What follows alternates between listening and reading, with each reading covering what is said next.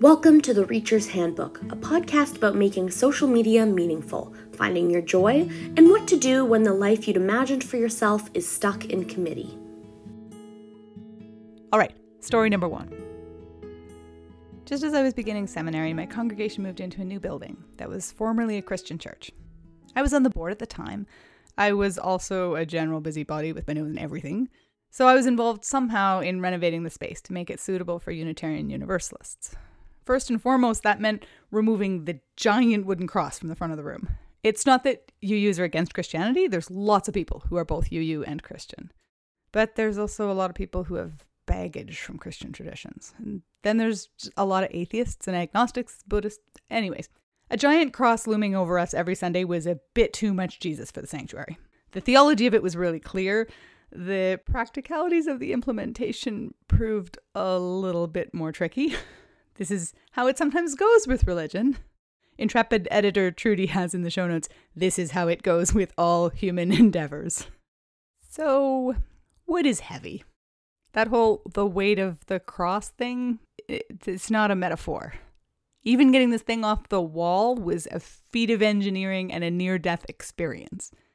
And then what? A ginormous cross doesn't exactly fit in the back of the minivan. It was going to need to be cut into pieces, but you can't use the power saw in the building because sawdust flies everywhere. And there's a rule now about no power saws in the sanctuary. So this was the line of thinking that led me to a conversation with my friend Anne, who is a UU minister. This is a sensitive time for your neighbors, Anne explained gently to me. With the loss of the old church that shrank down until they couldn't afford their building. Your neighbors will be grieving, but there's also this great potential for new connection, for inviting people in. And Liz, the community's introduction to Unitarian Universalism? It can't be you taking a power saw to their cross on the front lawn of the old church, no matter how practical a solution you might think that might be. Anne has always been touchy-feely in that way. So I'm not sure exactly how the cross was removed. I think maybe someone had a workshop and they used it as reclaimed wood, which is this whole other wonderful metaphor I would love to unpack. In any case, the cross was gone. Whew! But here's the thing. It had hung there for many years, many lovely sunny years under huge vaulted windows. Rays of light had fallen over both cross and wall, and they'd transformed all that they had touched. And so over the years, the paint around the cross had grown distinctly lighter, and the paint behind the cross had not, and so immediately behind the pulpit was a clear, stenciled shape. This could have been solved by repainting, of course, but in order to do that, we would have had to agree on colors, and the paint colors couldn't be chosen until the fabric for the new chairs was chosen, and the chairs were going to replace the pews, and to replace chairs with pews, there was a whole conversation about how we embody our values with our architecture and how we think of authority and we embody identity, and then the chairs committee run into some administrative challenges, and now there was some rediscussion of the covenant of right relations, and for many months, we didn't worship under a giant cross. Instead, we worshipped under the very conspicuous shadow cast by its absence. A giant, metaphorical, Jesus was here symbol stenciled above our heads. In more ways than one, actually. On the literal wall, of course, but also in the conspicuous role that the Protestant tradition we come from plays in everything we do. The tunes of the songs we sang, the piano accompaniment, the format of the sermon, the very fact we're meeting on a Sunday morning led by a professional in a building that was owned for that purpose. The content of our worship had expanded to be more inclusive, but the form it arrived in was untouched. To me, the shadow of the cross on the wall on Sunday mornings was a physical manifestation of a structure that was frozen in time. It said, we've decided to do things differently, but we're not actually doing any of that yet because the details of it are still stuck in committee. This happened to me about 10 years ago. I was in seminary. We were having these conversations about exactly this topic. We saw the current declines in church attendance and volunteerism and donations were eroding, all that. And we knew we had to change shape. That was the conversation. But it was happening in a university, in a seminary that was largely shaped the way seminaries have been shaped for many generations, with all the structures and the expense, the professors, the tenure, all that stuff. All of it embodied a certain way of thinking, like within a certain paradigm. To their credit, they understood the irony and they were working hard to deal with that. These were smart, hardworking, creative people. They were steering into it with this unflinching courage. There were paradigm shift committees and conversations and classes where we wrote paradigm shift essays. I mean, none of it was actually named that, but that's what we were doing. And all of it we did without acknowledging that you can't think your way out of a shadow. You can't correct centuries and centuries of doing everything a certain way by theorizing about doing it differently. You can't think your way out of a shadow. I spent so much of my time in seminary railing against everything around me, explaining we were doing it wrong, arrogantly asserting that I knew best. I felt I didn't fit in. Ironically, if I had actually read the assigned historical sermons and essays, I would have known that railing against everything, thinking you know best, and feeling that you don't fit in, pretty much the cliche UU ministerial formation journey. They don't actually assign it, but the expectation is that you should have at least 1 or 2 existential crises per semester. And if I'd been content to write essays about said crises, boy, I would have fit in just fine. But I wasn't content with that. I didn't think the problem would be solved by essays about getting out into the sun. I thought it would be solved by sun. Maybe you can empathize with what I was feeling. Maybe you too feel like the conversations in your field about how to adapt to the changing world are kind of missing the mark in some way. Maybe you want to try something else and you're not sure how to start. Maybe you're from traditional religious structures like me, and maybe you love your congregation or your religion, whatever your religion is, but you have like this sinking feeling that it's not going to be here in a generation. Maybe you have this feeling like we need to try some things differently. Maybe you do not love your congregation. Maybe you're disillusioned, frustrated, mad, and exhausted. A lot of people are. And maybe you can't help thinking there's got to be a better way to do this. Maybe you are personally feeling stuck in committee and you have no idea how to find your way out. Or maybe you have this tug of a calling that you can't really define and you for sure have no idea how to pursue. Maybe, like I was, you're skipping out on the stuff you're supposed to be doing and spending a bunch of time on Facebook or YouTube, and you know it's kind of toxic and a waste, but it's also kind of meaningful and not a waste in a way too. So I leaned into it. I cut way down on the seminary stuff and I amped up my experimental new media kind of stuff. My theory was there were already enough people arguing about how to steer the ship through the icebergs and that steering by committee is not the right strategy for ice-infested waters. So I was going to head out in a tugboat to just try stuff out. Today, I run a UU humor organization called Mirth and Dignity. The largest thing we do is the UU Hysterical Society, which is a 150,000 person group on Facebook that reaches nearly 2 million people each month. But we also do podcasting and fundraising and online worship services and videos and content creation and an online store and way more things than I could list. And it's really fun and it works. And we hear from people all the time telling us what a difference we made in their day. But getting here was so hard. I had to learn so many new things. I had to learn how to think totally differently. I had to learn how to create content that gets like engagement without selling my soul to the algorithm gods and their evil last rage machine. I had to learn to crowdfund and get grants, run an online store. I had to learn to recruit others and get them to help me, which meant figuring out exactly what kind of person I was looking for and then figuring out how to excite them about being involved. And then I had to turn us into an organization with this completely different structure than anything I'd ever seen because our goals and our resources were different.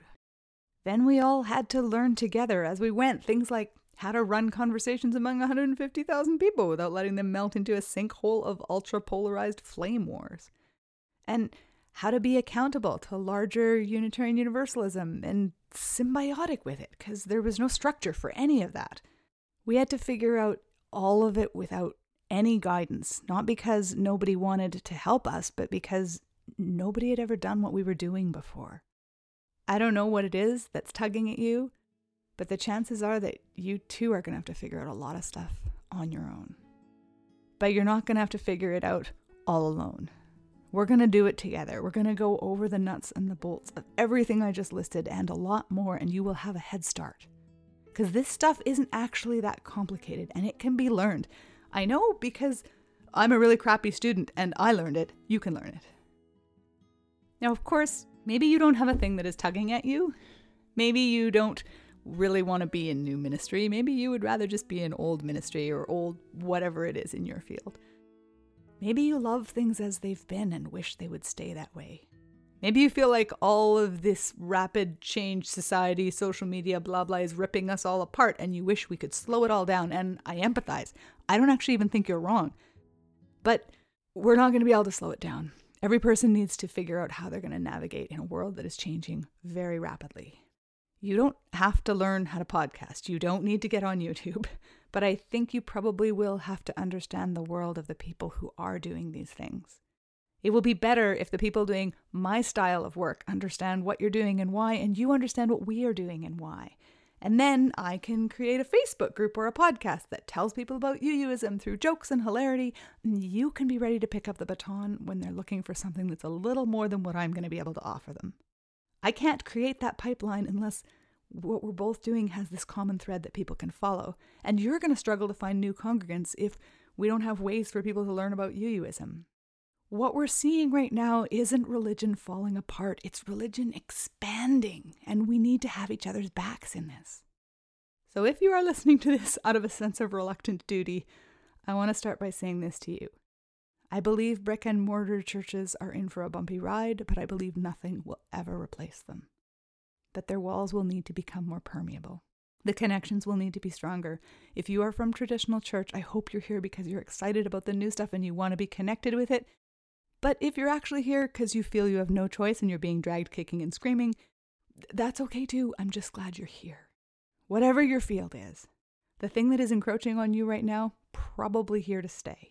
I can't teach you how to fight it with any level of success, and I think you'd be wasting your time to try, but I can teach you how to become symbiotic with it.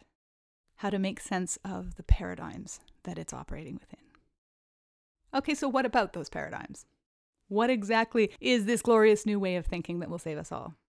All right, I'm going to start with a story, which I got from the Facebook wall of a man named David Richards.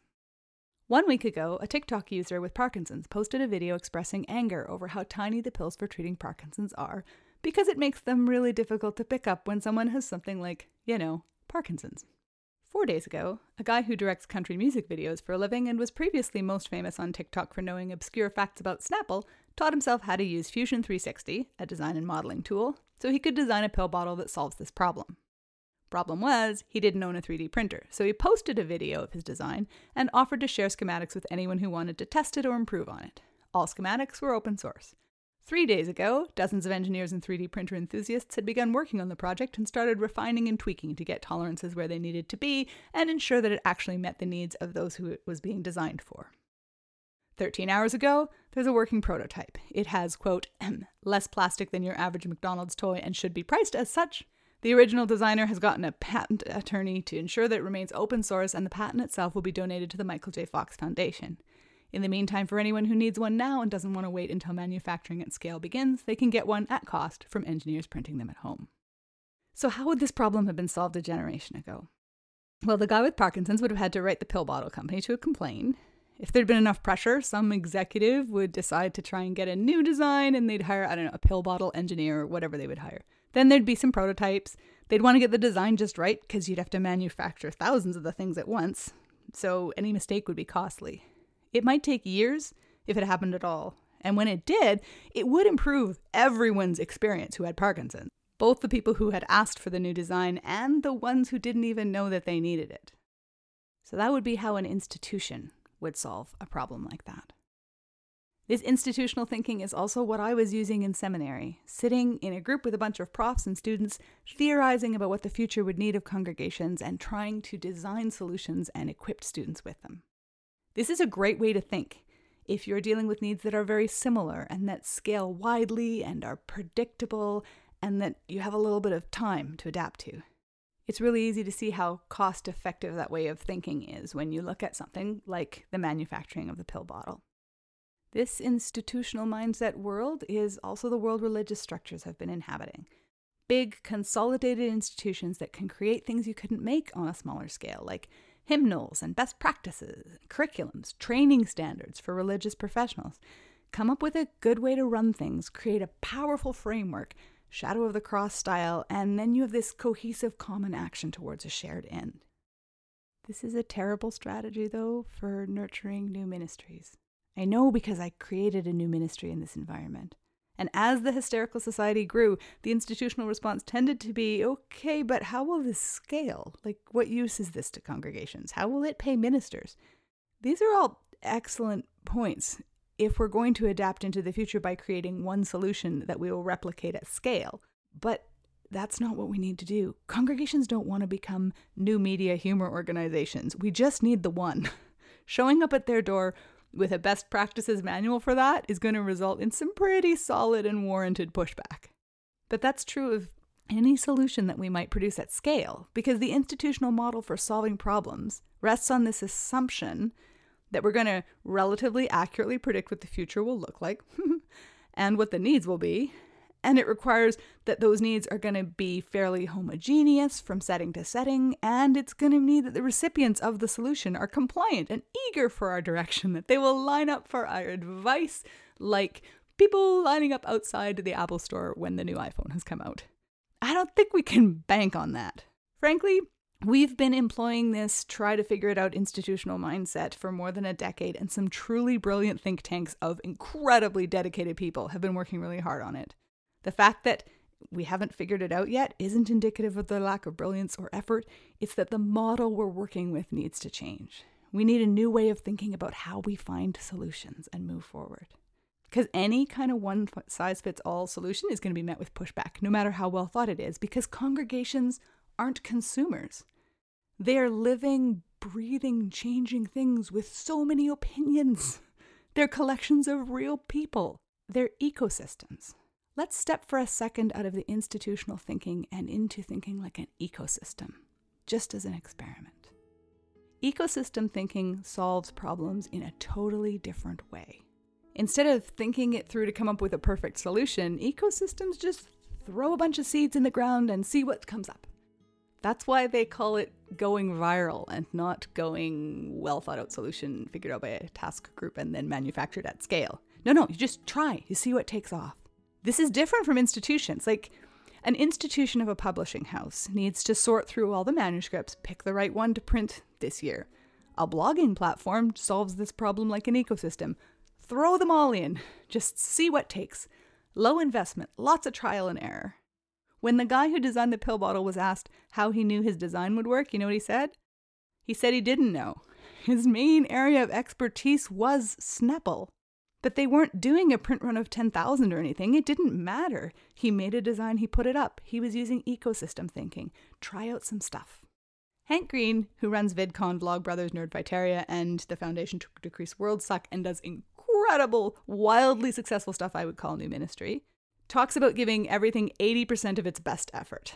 In Hank's world, you don't polish a thing endlessly. You get it out there so people interact with it, and then you learn from their reactions, and you make the next one. Ali Abdaal, a very successful YouTuber, also doing something I would describe as new ministry, encourages YouTubers to understand that the first task is to make about 40 crappy videos, just to get the hang of it. Everyone does this, he points out. And if you scroll through the back catalog of any YouTube channel you love, you will find abundant evidence of it in the first few dozen videos.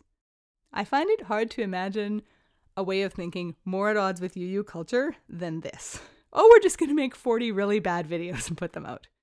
Or can you imagine standing up in a general meeting to say, I think the resolution we're discussing is about 80% of the way through being debated, so how about we just pass it as pretty good and move on to the next thing? No.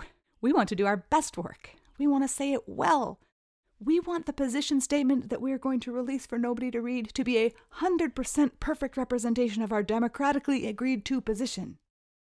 And if the work churches are doing is failing, we will give it more than 100% then. We will try harder. We will tweak the model. We will predict the needs of the future generations, even though we all kind of understand that we don't even know what the world is going to be like in 10 years or even 1 year. What would ecosystem thinking suggest instead? Not trying to predict things. Ecosystems don't predict. They don't design perfect models.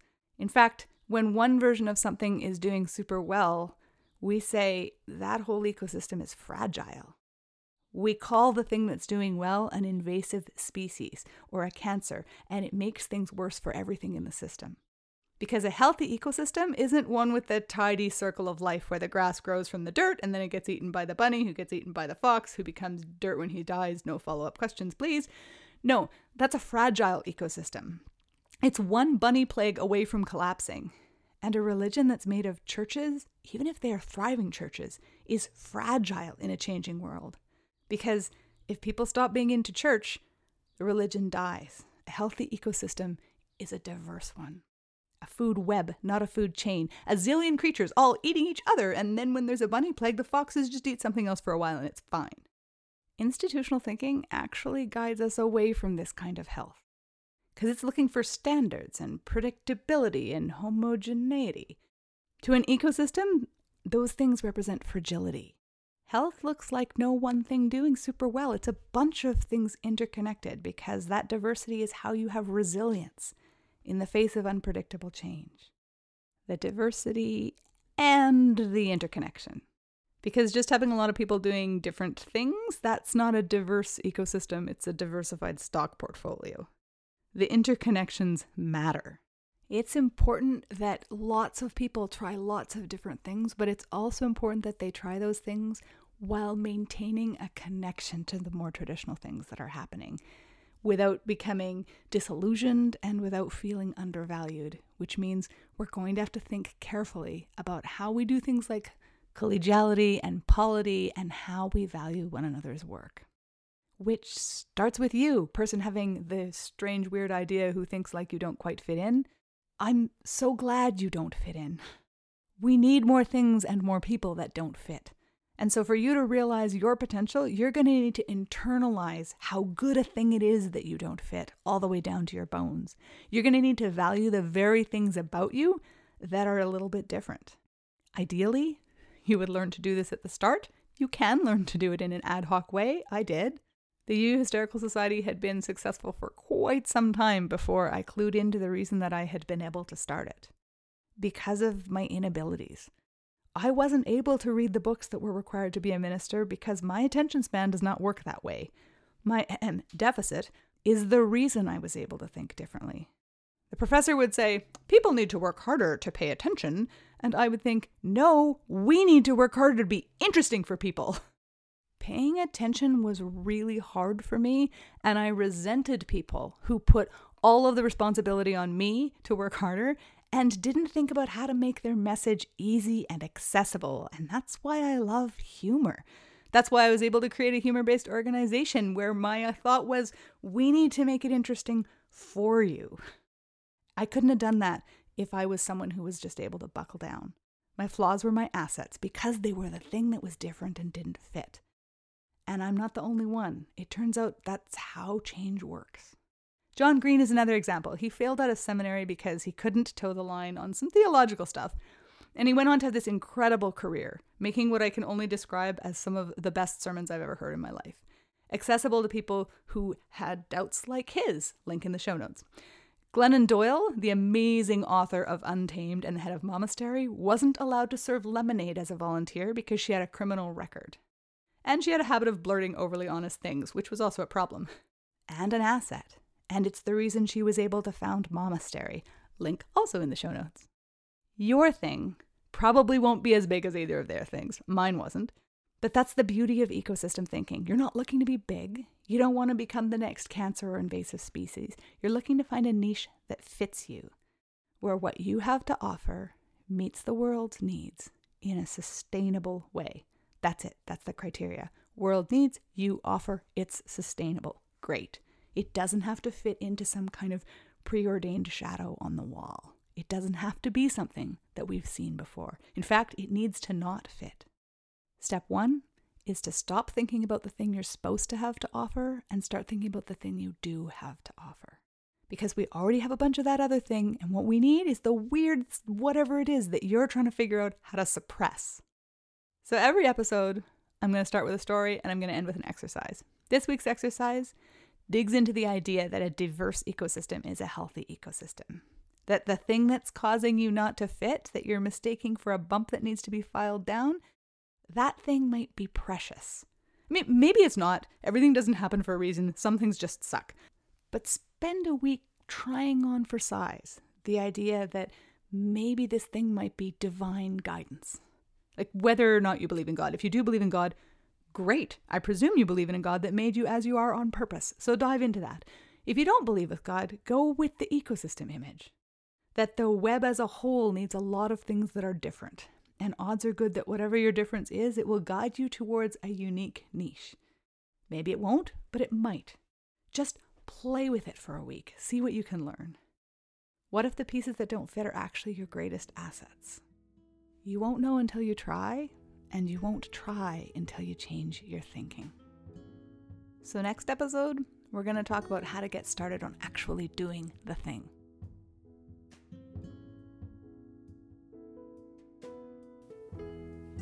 You've been listening to The Reacher's Handbook, a Mirth and Dignity production. For more information about Mirth and Dignity, the UU Hysterical Society, or the UU comedy podcast The Cracked Cup that Liz co-hosts with Ann Barker, see links in the show notes. If you want to be on our mailing list, or if you want to learn more about upcoming preaching or congregation visits by Liz, also check out the show notes. The Reacher's Handbook was created using a generous grant from the UU funding panel and the support of our Mirth and Dignity's Patreon community. Information about both of those is also in the show notes. Music for The Reacher's Handbook is done by Blue Dot Sessions, and editing and producing is done by yours truly, Anwin Dyko. Thanks for listening, and get unstuck from that committee.